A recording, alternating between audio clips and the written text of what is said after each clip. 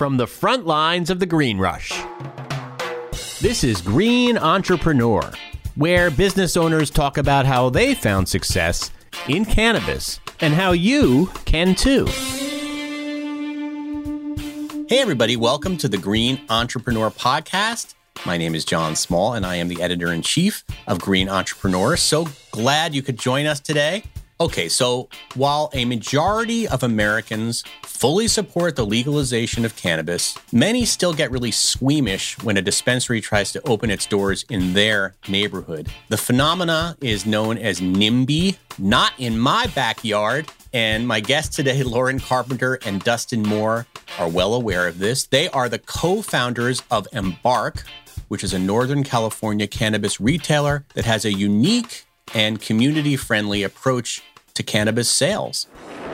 Lauren and Dustin, welcome to the show. Thank you so much for having us. Thank you very much. I should also mention that you are a married couple. Yes. And how long have you guys been married and been in business together? Good question. That requires me to slow down and think. Dustin. Wow. Okay, I'll take that one. This is an easy win for me. So we're on a decade of being together and on our fourth year. Fourth year of marriage. Well, congratulations on that. So let's get a little background before we get into what Embark is on each of you. Lauren, we'll start with you. Tell us your background in cannabis. How did you get started in cannabis? Yeah. So in some ways, my story is intrinsically linked with Dustin's. So I'll try not to steal his thunder and background as well. But Dustin was the campaign manager for Prop 64. And since the day I met him, as he said a decade ago, had been really active and passionate about cannabis policy. And so just as his significant other, I was really exposed to his passion and his excitement, but also I think all of the stakeholders that were at the table throughout the legalization movement. And so post-legalization, never one who wanted to have the uncool job compared to their significant other, I decided to pivot into cannabis. What were you doing previously? I was doing public affairs and community affairs in Sacramento largely for Fortune 50s. And so really that's a nice way of saying when there were policy or regulatory changes that were being enacted or that needed to be enacted, it was my job to interface less with the government about those changes, but really with stakeholders. And so I think it was through that kind of early career in stakeholder engagement that I saw a huge opportunity to transition into cannabis. And really with legalization, and I think to your point about NIMBYism, had certainly experienced that in my career and saw cannabis as the next frontier for that conversation. We saw cannabis as with legalization came a lot of change, and a lot of communities feel like change was overnight. And we're left with this question of now what? And so I was one who ran toward that question and that conversation. So, in my background, I worked for MedMen, then I pivoted and worked for Sweet Flower. So at the time,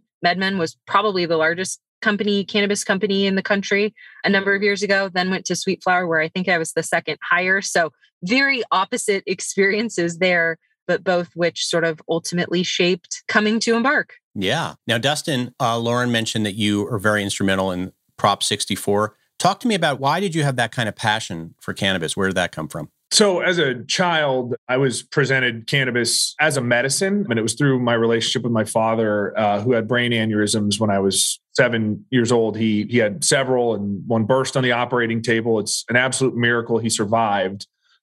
After his recovery, he suffered from significant seizures, and the medication that he was taking to manage those seizures changed him as a person, like fundamentally who he was, in a very negative way. So the side effects were extreme. And he had a friend that had suggested he try cannabis. And mind you, this was pre-1996. So Prop 215 had not even passed in California. So medical cannabis wasn't even allowable. So, he's buying cannabis on the street, which ultimately led to a run-in with law enforcement that was unfavorable. And from that time on, I really saw this as a social justice issue and an issue of right and wrong. So at a very early age, I was predisposed to be an advocate for cannabis, but didn't really get to experience what that calling was meant to be until much later in my life. It was during 2012 when I was working in the legislature. I ran special political projects and ended up working on the original Medical Marijuana Regulation and Safety Act, which failed, but ultimately culminated into Proposition 64, which I started working on in 2014. We worked on all the qualitative and quantitative research, the drafting, and then ultimately running the campaign. And it was a really impactful moment in my life because it was taking my experience full circle. Several of my most proud accomplishments in that initiative was the fact that anybody that had a cannabis conviction on their record would be expunged. So there's been over 100,000 records that have been expunged since the passage of Prop 64. And even more importantly, parents who use cannabis for medical reasons cannot have their kids taken away by CPS. And that was not the case before Prop 64. So for me, this was less about the business side and more about the issues of what's right and wrong and why this policy was so important. And certainly one of my most proud accomplishments. It's really great. And thank goodness you were there to do that. I didn't realize you had such a personal story attached to it. So you both have these incredibly impressive careers. Why did you pivot and decide to get into the extremely risky business of starting a retail business chain, Embark?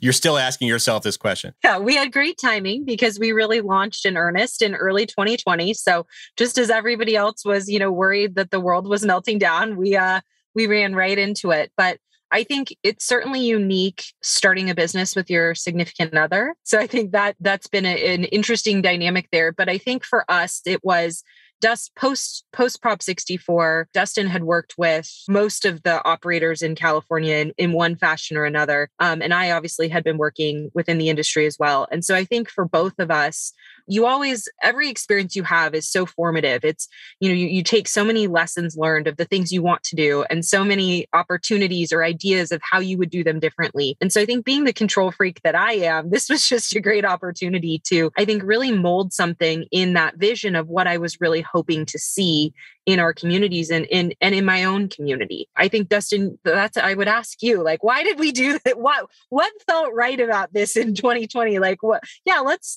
start retail. Of course, you couldn't have predicted that COVID would come around. I'm sure that you had the idea before 2020. Yes, thank goodness. Yes, thank goodness. But yes, Dustin, question to you. Why retail? So for me, it was born out of my entrepreneurial background. I started a landscaping company when I was 13, ended up selling that when I was 17 and started several companies after that. And I've always been a builder. And that was something that was it's just embedded who I am as a person. And as I was doing consulting work for a number of cannabis companies, I realized there was a massive gap in the market. There were a lot of retailers that were making promises to communities that they just weren't following through on, I think, as Lauren has alluded to. And we realized through this process of actively participating in the industry that there was an opportunity for us to take our ability as entrepreneurs and builders and to marry that and couple it with our deep care and respect for communities. And that's how Embark was born. And the reasoning behind it was simply that we saw an opportunity in a moment in time where we could build something better than had already existed. And we could do right by communities, and in turn, communities would do right by us. And what I mean by that is that our community give back is fundamental to our core values, but simultaneously, it helps and builds a moat around our business. Because as you're working with particular communities and they're trying to figure out cannabis, what they often do is there's missteps. And when you have an entire community behind you supporting your business model and your business, it actually prevents terrible policy decisions from happening. So as an example, in one of the communities that we operate in, they were looking at expanding more licenses. And this is a community that was fully saturated with cannabis. We believe we were the first in the nation to partner with the Boys and Girls Club. And why that was meaningful is in front of that hearing where the council was deciding whether or not they were going to expand the number of licenses, to have the executive director of the Boys and Girls Club and folks from the Youth Drug Education and Prevention Program standing up and saying, we stand with Embark, and doing this is going to hurt this business, which in turn is going to hurt our community nonprofits, is incredibly meaningful. So oftentimes I think that cannabis companies can be short-sighted on the importance of following through on their promises with community, because you realize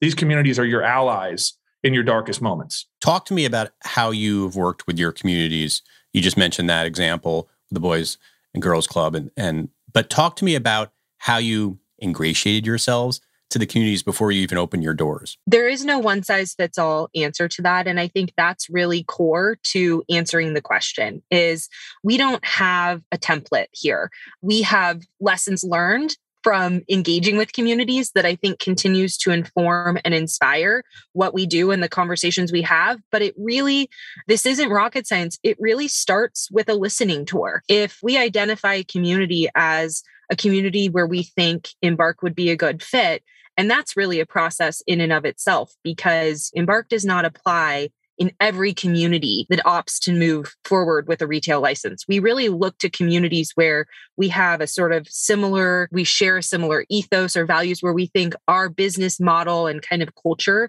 would be really well received. And then truly and candidly, I hit the pavement. I spend months often meeting with anyone and everyone who will meet with me to ask them questions about how they feel about cannabis coming to their community. And I think it's taken some confidence and it's taken some time, but at this point, I really lean into a lot of the tougher meetings and kind of the tough questions, because we know that in these communities, there are often a majority, sometimes an overwhelming majority, that want to see legal cannabis down the street or in their neighborhood, because we know so many of us are using cannabis. But there's always that vocal minority, the ones that come out with their pitchforks at city council meetings. And so really, I try and lean into those and have those conversations too. And I think that really, it's that listening tour and that process that informs who we identify as community partners, who we bring to the table. And we actually have those folks at the table with us as we start to develop our business model for that community. So what are you hearing? Like on your listening tour, what are the complaints? I'm just curious. I mean, I think we sort of imagine it, but just tell me what people can anticipate. I would imagine it's a lot about, the kind of person that's going to be coming to a dispensary, right? I mean, what are some of the things, the concerns you hear? Everything that you expect and more. I think there's one of the biggest things we hear, or one of the biggest concerns, is always related to youth. And it's interesting because that conversation evolves all the time. So there's sort of the same scare tactics we've heard all the time, which is if legal, safe cannabis is in our community, the kids will be hooked on it, right? So there's still that conversation, but it's interesting because it's also really evolving to be, okay, if cannabis is coming to my community, how do I talk to my children about this? Either because I use cannabis and that's awkward. My kids are now in middle school or high school. How can I talk to them about this product that I use? Or I think also it's been really interesting. We're seeing entire communities grappling with a youth sort of vaping crisis, where these kids can't even sit through one class without going to the bathroom to hit a vape. And so I think that's bred a lot of misinformation about, overwhelmingly, it's tobacco that's in those vapes, which, by the way, I'm not endorsing that either. But so it's sitting down and really unpacking a lot of those fears and often providing resources for that. I think it's getting folks to see that cannabis retail is just retail. And if you allow us to have a seat at the table, we can be a true partner. Yeah. What do you tell them about? Because you mentioned this thing about kids, and it kind of makes my skin crawl because it's so misguided. And we've seen that, first of all, the research does not bear out that argument at all, that when cannabis becomes legal, there's not been an uptick. And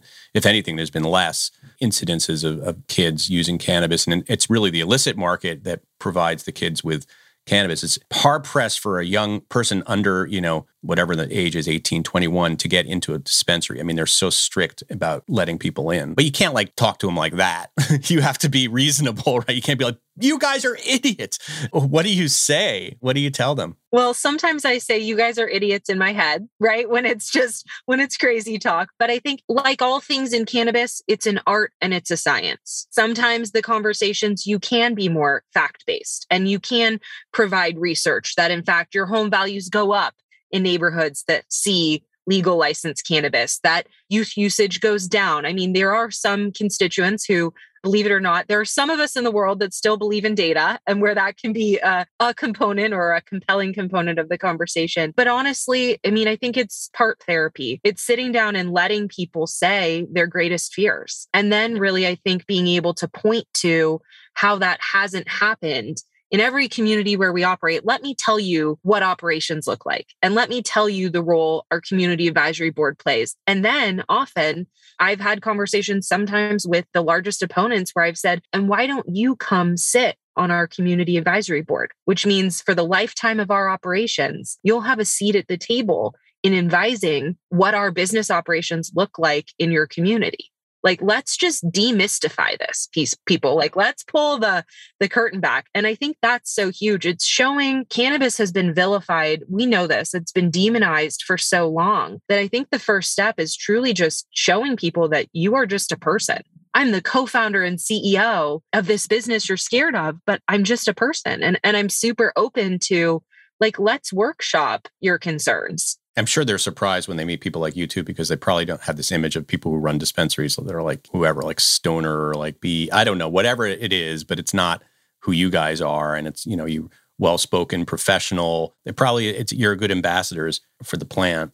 Dustin, you guys chose interesting places to open up your dispensaries, right? Like you're from the Bay Area or you live in the Bay Area. You didn't open up like a San Francisco and Oakland. You chose smaller communities in Northern California. Why was that? Why was that decision made? I think there was a higher execution risk going into those communities. And we felt that our skill set was suited to overcome that as far as the NIMBYism and the pushback of this type of a business. We believe that those markets presented a greater opportunity because they've never had a prevalence of legal cannabis. And they certainly had a minimal illicit industry that was operating. And for us, that's important because you look at larger markets like Los Angeles and San Francisco, and while we call them vanity markets, it's challenging to operate there because of the competition with the traditional market, as well as some of the larger platforms and retailers. They're noisy media markets. They're noisy. It's hard to get the word out about your brand and about your store. So for us, we saw this as an opportunity to go to places that had never been presented with cannabis and to put together the presentation that we believe was consistent with the community values. And additionally, we believe that has yielded several things. One, very profitable businesses that are able to grow in this challenging market. But two, to present cannabis as we believe it should be presented to community. And what I mean by that is, we have a very unique model whereby we are a bodega where people can actually pick up the products, experience them, in their hands, touch them, read the ingredients, get to know them before they purchase them. We found that, 60% of people are more likely to buy a product if they can touch it. So for us to be able to go into communities and present a unique offering and a unique expression, experiential retail expression has done really well for us as a company. And I think has also helped educate communities in a way about cannabis that is more approachable, less austere. And that ultimately helps us destigmatize cannabis at scale, which is one of our main charges, is going back to our policy work and carrying that now through in our retail business model. Lauren, you mentioned that a lot of dispensaries talk the talk, but they don't walk the walk. They'll say a lot of things before they open their doors to the community about what they're going to do, and then they don't necessarily follow through. But you guys have. So tell me about what's happened. Like once you open the doors of your shops, how do you still let the community in and follow through on your promises? Yeah, I think some of that is just who we are and who we strive to be every day, because our guides, we call our bud tenders guides, our guides are on the front lines of engaging with communities and really doing that education and destigmatization, one interaction at a time. But I think from a business model perspective, I mentioned this a few minutes ago. In each community where we operate, we designate kind of key stakeholders in the community that really, they're very diverse and run the gamut in terms of their backgrounds and professional experiences. And we have them coalesce their voluntary board, and they oversee, they're kind of our feedback and accountability loop, because these are folks who live in their communities and who have no problem picking up the phone and calling me at any hour of day or night to let me know if they hear something or they see something or they have an idea. So I think they've probably been one of the biggest components of our successful integration within community. We meet with this group before we ever even submit an application. Obviously, we meet with these folks as part of the listening tour to get them to buy in on being part of our board. We meet with them as we develop our business model and application for that community. And then we meet with them quarterly throughout the lifetime of the business. And it's that group, rather than Dustin and I, sitting at our dining room table deciding where to allocate our community funding and givebacks, it's the community advisory board that does that. So every store allocates 1% of gross receipts in perpetuity to a community investment fund. And we every quarter take those funds to our community advisory board and say, where is the most pressing need in this community right now? As nonprofit leaders, as pastors, as school board members, as parents, as cannabis consumers, as folks who are reticent about cannabis, how can we make an impact right now. And I will tell you, launching a business at the start of a pandemic, we went into this thinking, oh, these are some really exciting community projects that we can support and fund. And then a global pandemic hit. And it was really incredible to be able to see how quickly we were able to pivot those funds to meet needs that, 3 days prior, the community didn't realize they had because they didn't exist yet. And I think I always joke, my mom was the executive director of a couple nonprofits as I was growing up. And so I always joke, we would say grace at night at dinner to the God of unrestricted funding. Anyone that's ever done any nonprofit work knows how serious that is. And so I think that's what I like to see us as now is nimble funding and volunteerism that can immediately target to community need in real time without red tape and bureaucracy. And so I think that's the way we've been able to make the biggest impact. You guys both spend some time as guides, bud tenders, right? And when you open a store in the early days, right?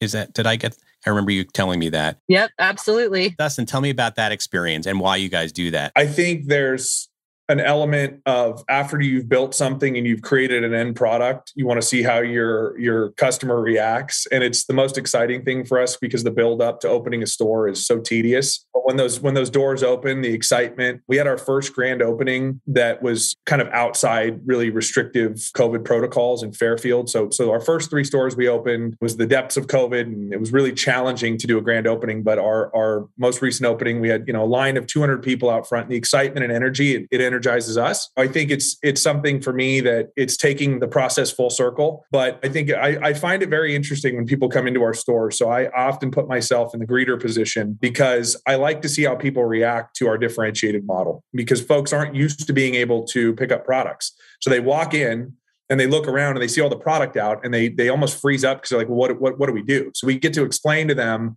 how our guides, we have a one-on-one experience that we're founded in education about our products and experiences, and really meeting people where they are in their cannabis journey. So it's really critical for us to survey each individual customer and see what they're trying to accomplish. What does cannabis do for them? Why are they doing this? And that part is exciting. So being able to explain to somebody that they can pick up a product, handing them a basket and watching their face light up, because all of a sudden this is now like going to their neighborhood market. And it's less of a stigmatized behind the counter. Behind the glass. It's always the glass. Yeah. The glass cases. Yeah. So that's fun. Yeah. That's cool. Is there anything that you learned in real time? Because, you have all these great plans and ideas, and then you open your doors and you realize that you need to change something. I'm curious if there's anything that you learned sort of on the spot that you guys, an example of something that you had to sort of adjust to accommodate the needs of your customers. I mean, that's a great question. I think for us, we've historically looked at, in retail, it's location, location, location. So our Tahoe store is co-located effectively with the Heavenly Ski Mountain at State Line with all of the gaming. So it's really right in the center of the entertainment district. And what that meant was we ended up with a slightly smaller footprint than we necessarily wanted. We caught this before opening and had to end up expanding our building. But what we realized is that to get the velocity of sales that we like to see and to give people the space they want to spend time in the store, because we don't rush people through. I mean, people can spend as much time. Often first-time visitors spend, a significant amount of time in our shops, and just allocating proper floor area, ensuring your inventory room is the ample size. Tahoe is another example is remote. So when you think about supply chain and, how often distributors have to come and how much product you can carry, we had to figure out some unique racking systems to accommodate all of the inventory as we ramp up for big weekends like 4th of July, et cetera, and operationally understanding how to take a retail platform, create systems and process, and allow that to be scalable. And I'd say that that's been something that initially I don't want to say underestimated,